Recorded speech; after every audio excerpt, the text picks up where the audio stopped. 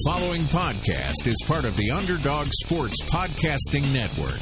For a full list of our shows, as well as breaking sports news and engaging feature stories, visit us at www.theunderdogsports.com.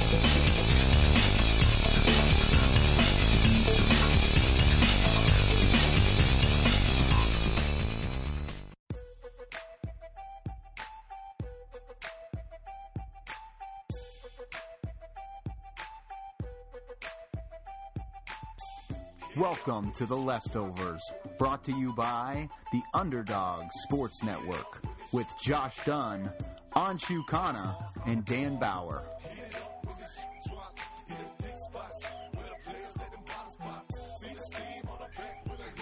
Hello and welcome to The Leftovers. It is Wednesday, December 5th. I'm Josh Dunn. I am joined by Anshu Khanna and Dan Bauer. Gentlemen, it's official that Anshu's coaches cannot stay employed. Anshu, how are you? I'm good. I'm like all my coaches. They're all done. How's it going with you? It's going well. We'll definitely get to that. Dan, how you feeling? I know Baker came back to earth this past weekend. Wow, that did not take as long as I thought it would to get to your first Baker dig of the day. So shout out to you for making it a full 12 seconds into the show. Hey, you got it, buddy. I gotta come back at you with it. But that's almost as long as Dan went before he had to leave the show randomly last week. So well done. Facts only. Well, we talked about Anshu's coaches. He's not the only coach that's on the move, and Urban Meyer is going to be on the move by his own accord. He decides to call it quits and retire here after this season. He will coach the Rose Bowl for Ohio State, but Urban Meyer officially retiring as Ohio State's head coach, and I've talked to several Ohio State fans about their thoughts on this, and it seems to be kind of mixed feelings. So, Anshu, I want to start with you on this one. Obviously, you have a very close fandom in the Big Ten with Wisconsin because you went there. So you've watched Urban Meyer's coaching career very closely. What can you say about what he was able to do for this Ohio State program, and then where do you think Ohio State goes from here? Obviously, we know who the coach in waiting is with Ryan Day, but where do you think this program will go after the season? Well, I think that as a Big Ten fan, Urban Meyer was just an amazing coach. I mean, he goes 7-0. He wins, I think, 5 out of 7 years of winning his division, and one of the best divisions in football, like in college football, if you look at the Big Ten East, and I think before that it was the Legends division or whatever it was at the time. But when you think of Penn State and Michigan State, those are, Penn State totally evolved from what came out of the Joe Paterno stuff and came back to what it now is, which is kind of a football powerhouse again under James Franklin. Also had to deal with Bill O'Brien for a while. Mark D'Antonio, one of the best coaches in the country. I mean, it's been rough, and he's just dominated it. And, of course, beating the team up north, as they always say there, time after time after time under his watch is the most important part.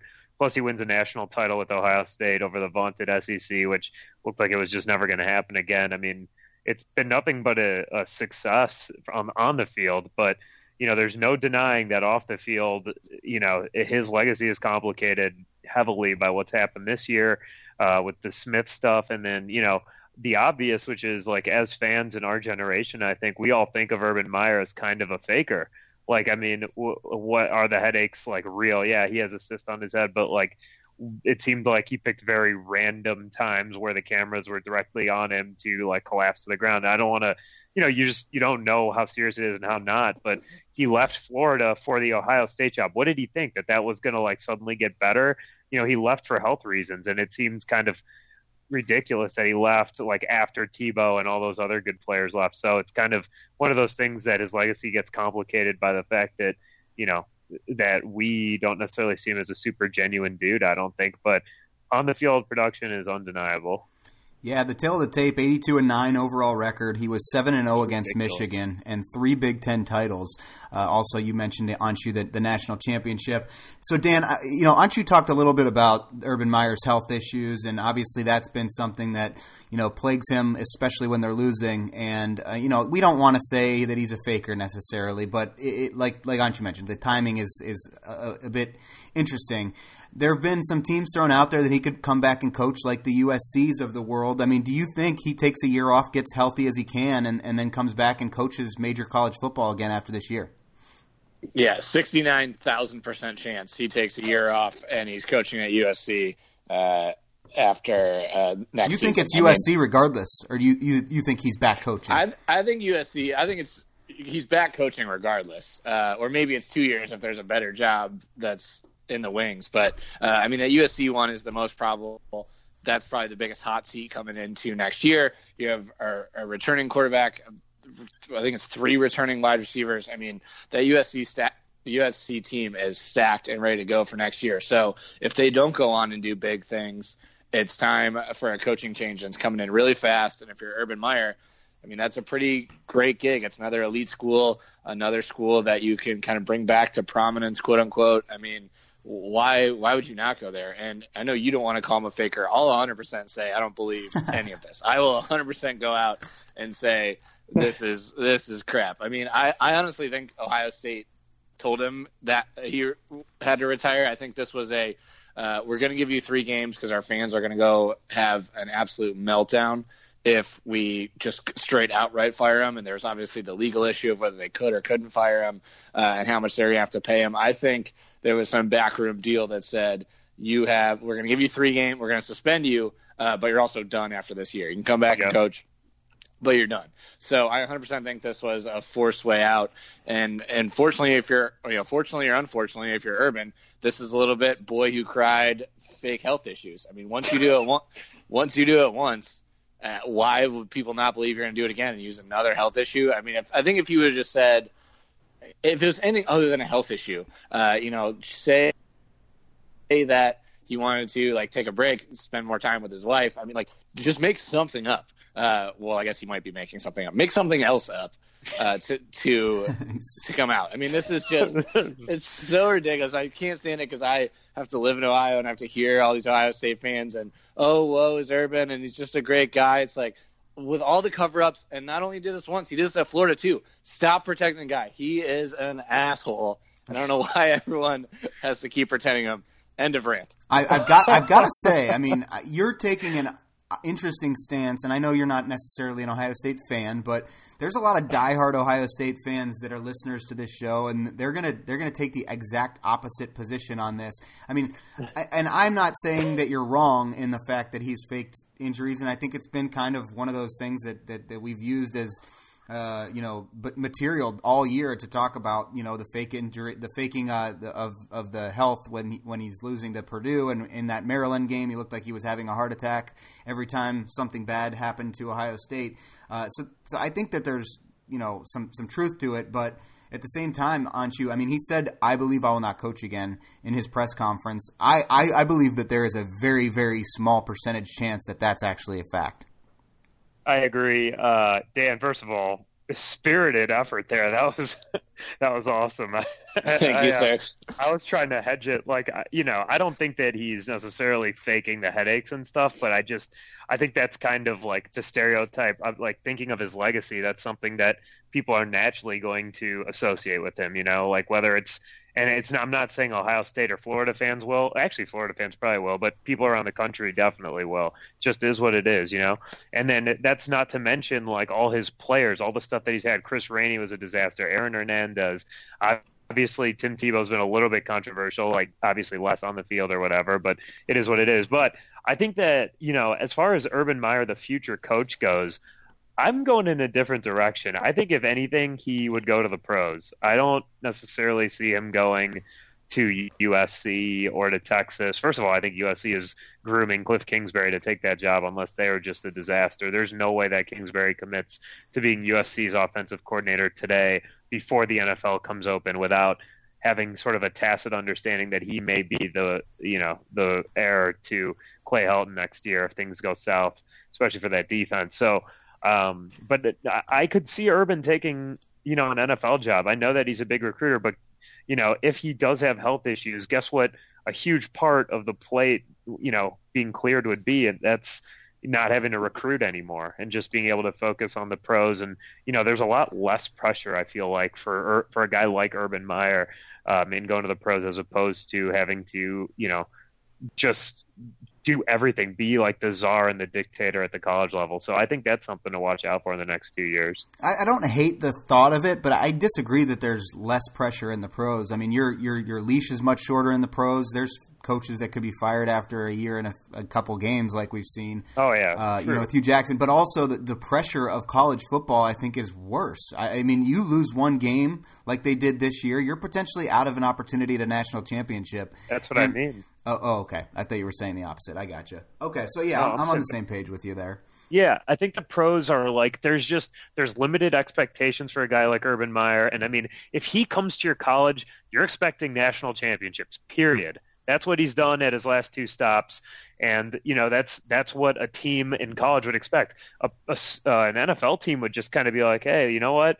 Urban, everyone knows he's a college guy. We're taking a shot on him. Let's see what happens. You know what I mean? Like, a team like the Packers probably doesn't hire him, but say like the Jaguars or some random team, like what happened with Nick Saban with the Dolphins. Please, God, oh my no. God! Oh man, I didn't even think about that possibility. That's hilarious. I would not be faking an injury. I think I would just off myself. He would go there for a decade. So perfect place to go cover up more bad behavior, though. True. Here we go. Health wouldn't be an issue. You'd have no stress worrying about if he'd still be the coach the following year. That's true. Oh man, but no, I think he's a super fascinating case. So if you guys had to guess, if he was like 2 years from now, 2 seasons from now, is he coaching or is he in the booth? Which do you think it would be? Coaching. Wow. Okay. I tend to agree, but I think that it's he said that he's probably not, but he also answered all his questions today at his presser, which I unfortunately watched quite a bit of, where he was kind of like hedging the whole time. So I could see him going like the athletic director route, like Jim Tressel did after he had the kind of falling out with some of the issues that he had. I mean, he's going to be involved somehow. Yeah. I don't know. He could take, this isn't obviously as popular, but Larry Karras kind of stepped down as the head coach and gave the reins to his son with the Mount Union program that I'm so familiar with, and he still was very involved in the program. I just worry, because why would you leave the job that you at least say that was your number one job that you wanted so badly if you're going to come back in a year? That's the only devil's advocate thing that I would say, because I think he would have wanted Ohio State to be the team if he was going to coach somewhere. At least it feels that way. I think Dan's right on with that, though. I think that I don't think this was his call. And yeah, I could see that. I think he was super resigned to his fate. I think he was pretty sad. Had he won a national title, he could have kind of rode off into the sunset, but because he didn't, I think he'll have that itch that he wants to scratch. I wonder if he'll be forced kind of to go to the pros, because it's hard. He clearly did love Ohio State and does love Ohio State, so I think it'll be hard for him to go somewhere else after, coaching there. The only thing I see for him realistically is going to the pros. We'll save the more in-depth coverage of this for a future show, but just give me a quick, what do you think Ohio State's record will be next year under Ryan Day? Both of you guys. Their schedule gets a little bit harder. They get to play Wisconsin at home next year, which will be a change of pace because they haven't done that in a couple of years. But Ryan Day was pretty good this year in mob-up duty. Granted, Urban was obviously looking over his shoulder all week for those 3 games, but they played Bowling Green, Oregon State, and TCU is ranked at the time, fair. weren't they? Yeah, they were. So, but allegedly Ryan Day was a hot commodity, so I'm guessing that he's not bad. If they bring back Dwayne Haskins, they should win 10 games again. But if they don't, it's going to be a lot harder to maintain that, I think. I'm going to say 9-3. I think this is the year that Michigan will get them, and I know that, if they do end up winning next year, everybody's going to continue to talk about how great Urban Meyer was that's an Ohio State fan, and that's going to make me even more nauseous than if they would just win again. But Dan, what do you think? Where do you think they end up? I don't know. I honestly think that they could go undefeated. Their non-conference schedules FAU and Cincinnati and Miami of Ohio. Sleep on the Bearcats. So those are not exactly the most world's difficult of non-conference opponents, and you got to figure they're still going to be favorites in the Big Ten. So I could see them winning, making the college football playoff next year. Okay. Could happen. We're all a little bit different there. I like that. We'll definitely keep an eye on Ohio State going forward. But I did want to move to your guys' pride and joy here, the Major League Baseball. So we had a couple big moves here recently. I know you guys touched on the Segura trade. I think you guys talked about the Cano trade as well. But I did want to talk about the big deal that happened here with Patrick Corbin signing with the Nationals, a 6-year, $140 million contract, bigger than the Darvish deal that we all know so well here in Chicago from a year ago. So, Dan, let's start with you here on Corbin. The Nats really spending money on that rotation, and they've said that they will still consider bringing back Bryce Harper if he's willing and the deal looks right. What do you make of the Washington Nationals? Obviously, they haven't done well in the postseason, but they're clearly in win-now mode. Yeah, I mean, it's the move you need to make if you're the Nationals, continuing just knock it over that NLCS hump. It is a lot of money for a guy who he had Tommy John a couple of years ago, and really his first, I would say, stellar year was this year. I mean, he's been a very solid pitcher, but this was his first year where he was dominant. He's in the Cy Young conversation, first All-Star appearance. I mean, this was his first big time year. And so it's a little risky giving this guy that much money. Plenty of people who come off Tommy John and have long extended careers after that. Maybe that's all he needed. But I think it's risky. It is a lot of money that they now have committed. We were talking about this in our group chat earlier. It's a lot of money that the Nationals have committed to that starting rotation. And it's a little weird just because you're still trying to re-sign Bryce and you don't know what's going to happen. I had early on said I thought there was no chance that Bryce was coming back, but the longer this goes, the more I think it is likely. But as Anshu pointed out, it's pretty unlikely you can afford Bryce with this contract as well. But it's a great pickup for them. It'll be a very, very good third starter, but it just doesn't seem like where you need to be spending your money. Anshu, with all the recent movement here in this division, I mean, do you consider the NL East the strongest division in baseball? Josh Donaldson goes to Atlanta. Hopefully he's healthy. Segura gets traded to Philly. Robinson, Cano, and Edwin Diaz go to the Mets. I mean, where do you see this division stack up with the others? It's definitely the most improved division so far, but and then if you throw in Harper and Machado going to the Phillies potentially, then you're really talking. I mean, it's at least very, very interesting. I don't think that's what's going to happen, and I just still think the AL East is insanely good at the top, and even you could argue the Rays are really good too. So I would still lean towards a division that has the Yankees and Red Sox right now, but the NL East is making a run for it for sure, and we'll see where the two big fish go. But just to put a cap on the Patrick Corbin thing, I think that this deal is insane. 6 years, even the Yankees and Phillies, the Phillies said they would spend stupid money, quote unquote, this offseason, and they weren't willing to go more than 5 on Corbin. And the reason why is because after the Tommy John, his velocity was all over the place this year. And when his velocity went down, Jeff Sullivan wrote this, his velocity went down, his strikeouts went down. And it's going to be, I think we're going to look back on this as one of the worst contracts in baseball in a few years. 6 years, 140. The fact that it's more than Darvish, like you said, and we saw what happened with Darvish last year, just a total disaster. I hate this move, honestly, for the Nats, and especially if it precludes them from getting Harper back, which I do think it will. I think it's one of those things that can really set a franchise back down the line. Yeah, he's also 29 too, so you got 6 years at 29 and a half. Right. So. Yeah, it does reek a little bit of desperation, and from a team that Yes. kind of has to be desperate, I would say. I mean, this probably is their last push to try to win now, and I don't know that it necessarily gets them over the hump, especially when you're in a division with so many great offensive teams. I think we could see a dip in his numbers. And I agree, and I think your point is well taken on the desperation. I mean, I think what happened was they looked at their outfield with Robles and Soto and Eaton and Michael Taylor, and they looked at how much they were going to have to spend on Harper and the fact that it was maybe a 50-50 shot at them keeping him, probably less when you look at how much the Phillies were going to give, and the fact that they were going to have to wait. And by waiting, they would lose out on Corbin, and they would lose out on some other guys that they obviously liked, including like Kurt Suzuki and the trade for Jan Gomes and stuff like that. And so they basically were like, listen, we'll throw out our original offer to Harper. If he wants to come back, great. If not, we're out, but we're not going to lose out on these other guys. And that is in itself, it is inherently, risky and desperate. And I think that you're absolutely right about that. Yeah, well, they definitely are, trying to cling on to the hope that they maybe could get somewhere in the playoffs because they haven't been able to do it in recent years. We'll see how Corbin does in Washington. Anshu, I know we talked about your coaches being no good or at least not being able to keep their jobs. It's been a rough go. You've had McCarthy fired recently. Joel Quenneville was fired this year from your Blackhawks. I know you're a huge hockey guy. And the latest of your coaches to be let go was Fred Hoiberg. So Hoiberg obviously not getting things done for Chicago, was kind of put in a tough spot if you ask me. I mean, you were asked to rebuild a team and, they brought in a couple guys like Zach LaVine and Chris Dunn, who's been injured a lot of the time they've had him. Lauri Markkanen was out most of the year to begin the year this year. But I thought this was a weird hire for the Bulls from the get-go, and I'm surprised that he was able to keep his job as long as he did. What are your thoughts?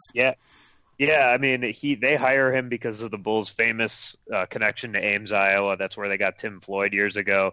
Gar Forman, the Bulls' sort of GM, is from there as well, and they obviously poached Hoiberg. I actually was excited about Hoiberg at the time. I mean, it was very obvious. It was almost a joke how obvious it was that the Bulls were going to go after him because of the Iowa State thing. But he was fine. I think the problem was they stuck him with crap. They did the three alphas BS with Rondo and Wade and Butler handcuffed the team for so long, and Rose handcuffed them too for a half year.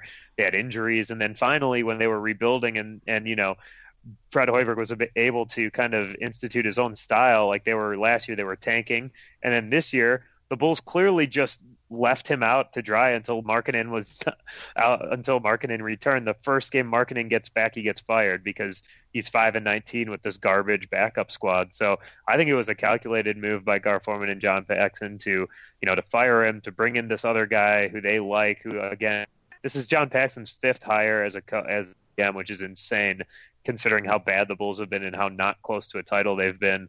I think he got a raw deal. I think you're right. He should have gotten this season with Markkanen, with these other guys. And the reality is, now that Markkanen's back, now that Dunn's back, now that they're going to have Denzel Valentine in a little bit, their record is going to be better, and it's going to look like Jim Boylan did it, when in reality we know that it's because of these players. So I do think Hoiberg got a raw deal. The upside for him is he's going to go back to college and get his pick of pretty much any job he wants back there. How much do you hate this Chicago Bulls front office?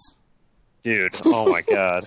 So much. It's like, when I hear you talk about the Bengals, that's how I feel about the Bulls. They've just tripped over themselves into a couple awesome picks, truly gotten so lucky. And even going back to Derrick Rose, they had 7-1. They had the seventh best odds, 3% to get the top pick, and they get Derrick Rose in a one-player draft. I mean, they've gotten so lucky over and over again. They've made zero good trades.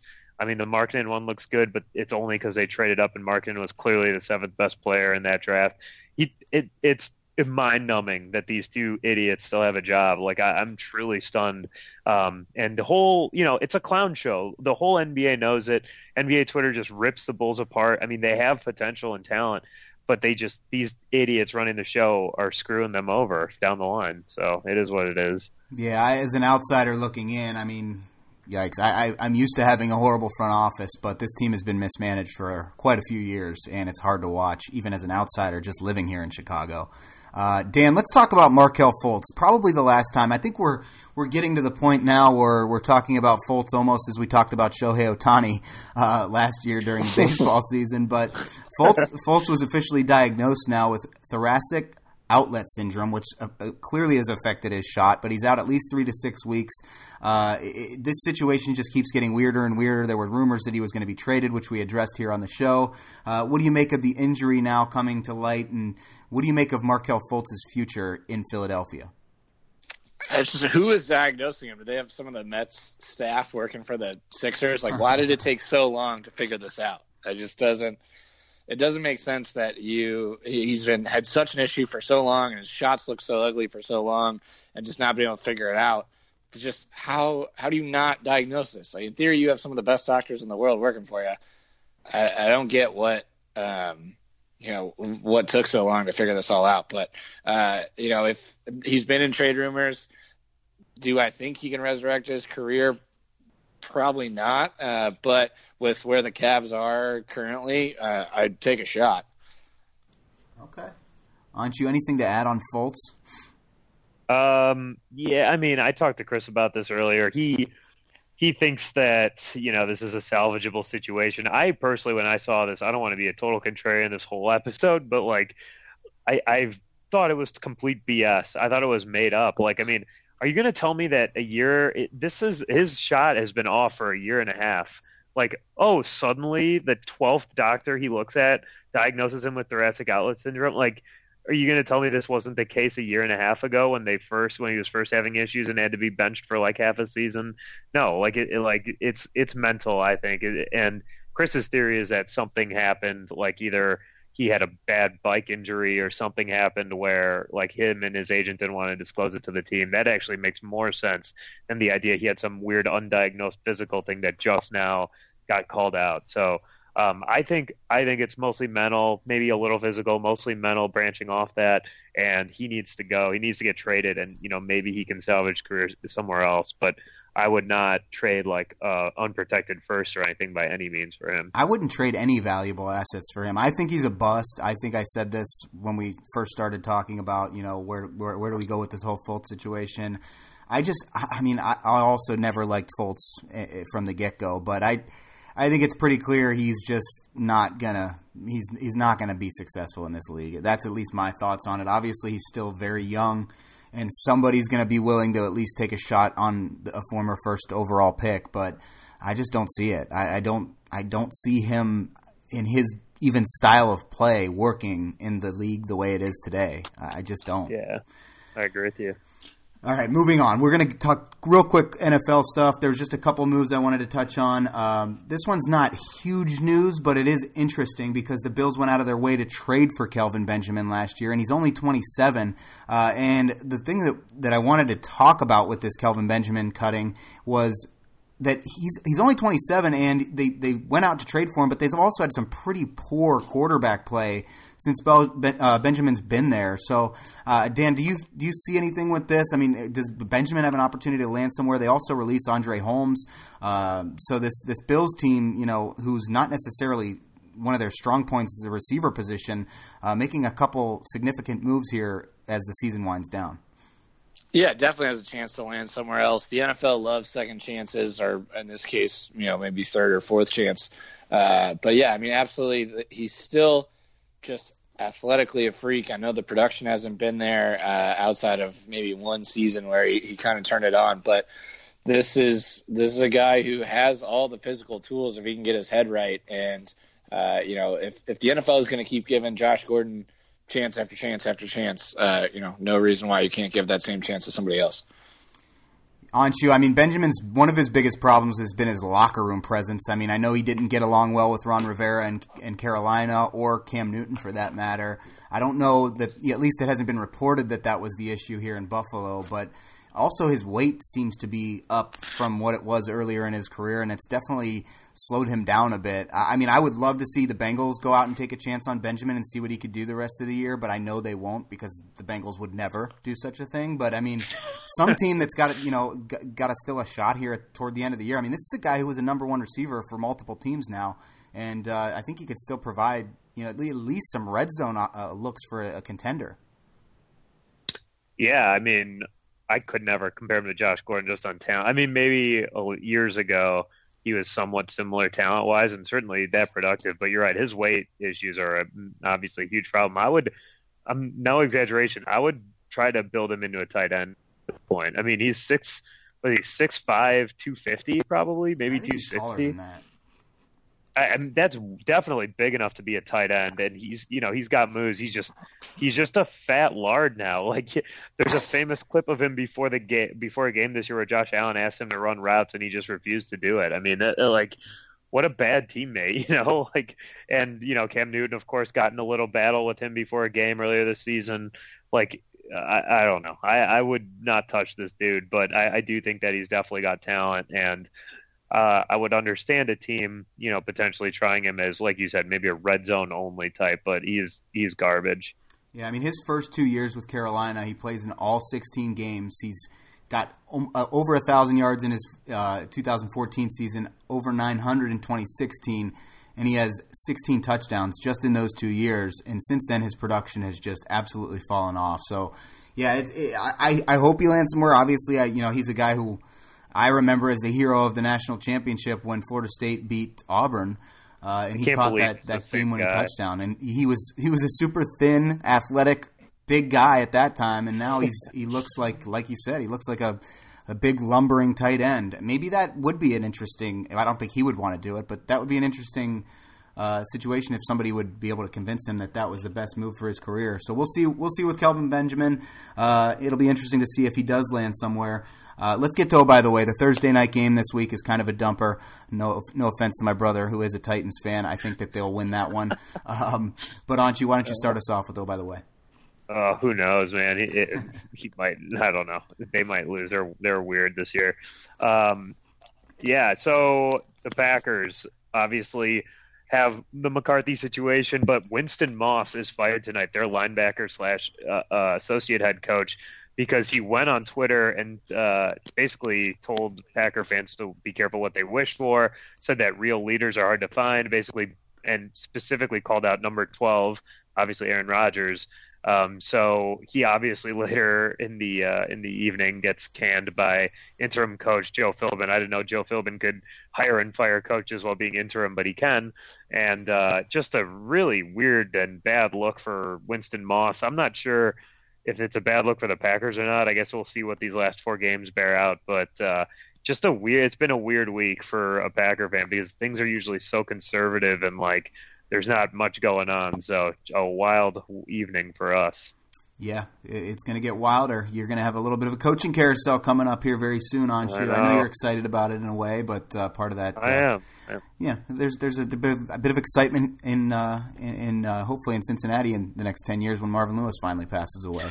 Mayo, by the way, tonight is based on Colin Kaepernick, actually. So the Washington Redskins, after Colt McCoy goes down with a broken leg in Monday night's loss this week, Mark Sanchez comes in. Actually looked pretty good on the first drive, and then he looked like the Mark Sanchez of old, who is not a very good quarterback. It sounds like the Redskins considered bringing in Colin Kaepernick. They opted not to, and Jay Gruden came out and said that the skill set did not fit right with the Redskins. And it poses a question at this point. We've seen a lot of quarterbacks go down, and we've seen a lot of really bad backups getting significant playing time, starting games like Nick Mullins, Jeff Driscoll, multiple other quarterbacks who have seen extended playing time. And I actually am ready to say it's probably, if you're basing it on football alone, probably time to give Kaepernick another shot. I actually, as a Bengals fan, would not be mad if they brought him in and had him start the last few games this season.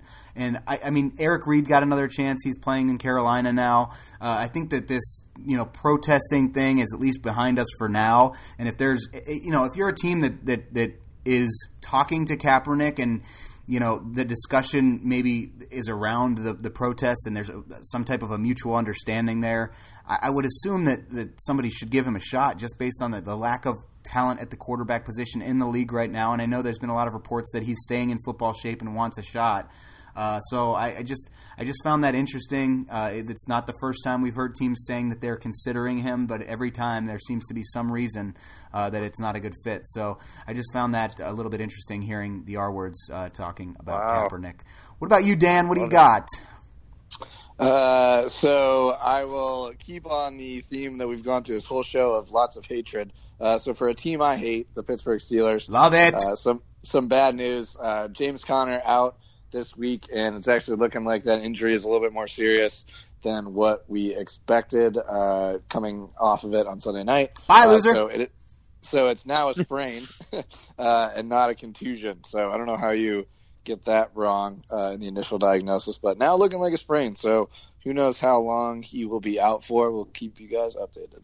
Yeah, in all honesty, though, Connor, great story, and that's too bad to see him go down. But as a interdivision fan, I am happy to see him go down, and I love it. I hope the Steelers lose out.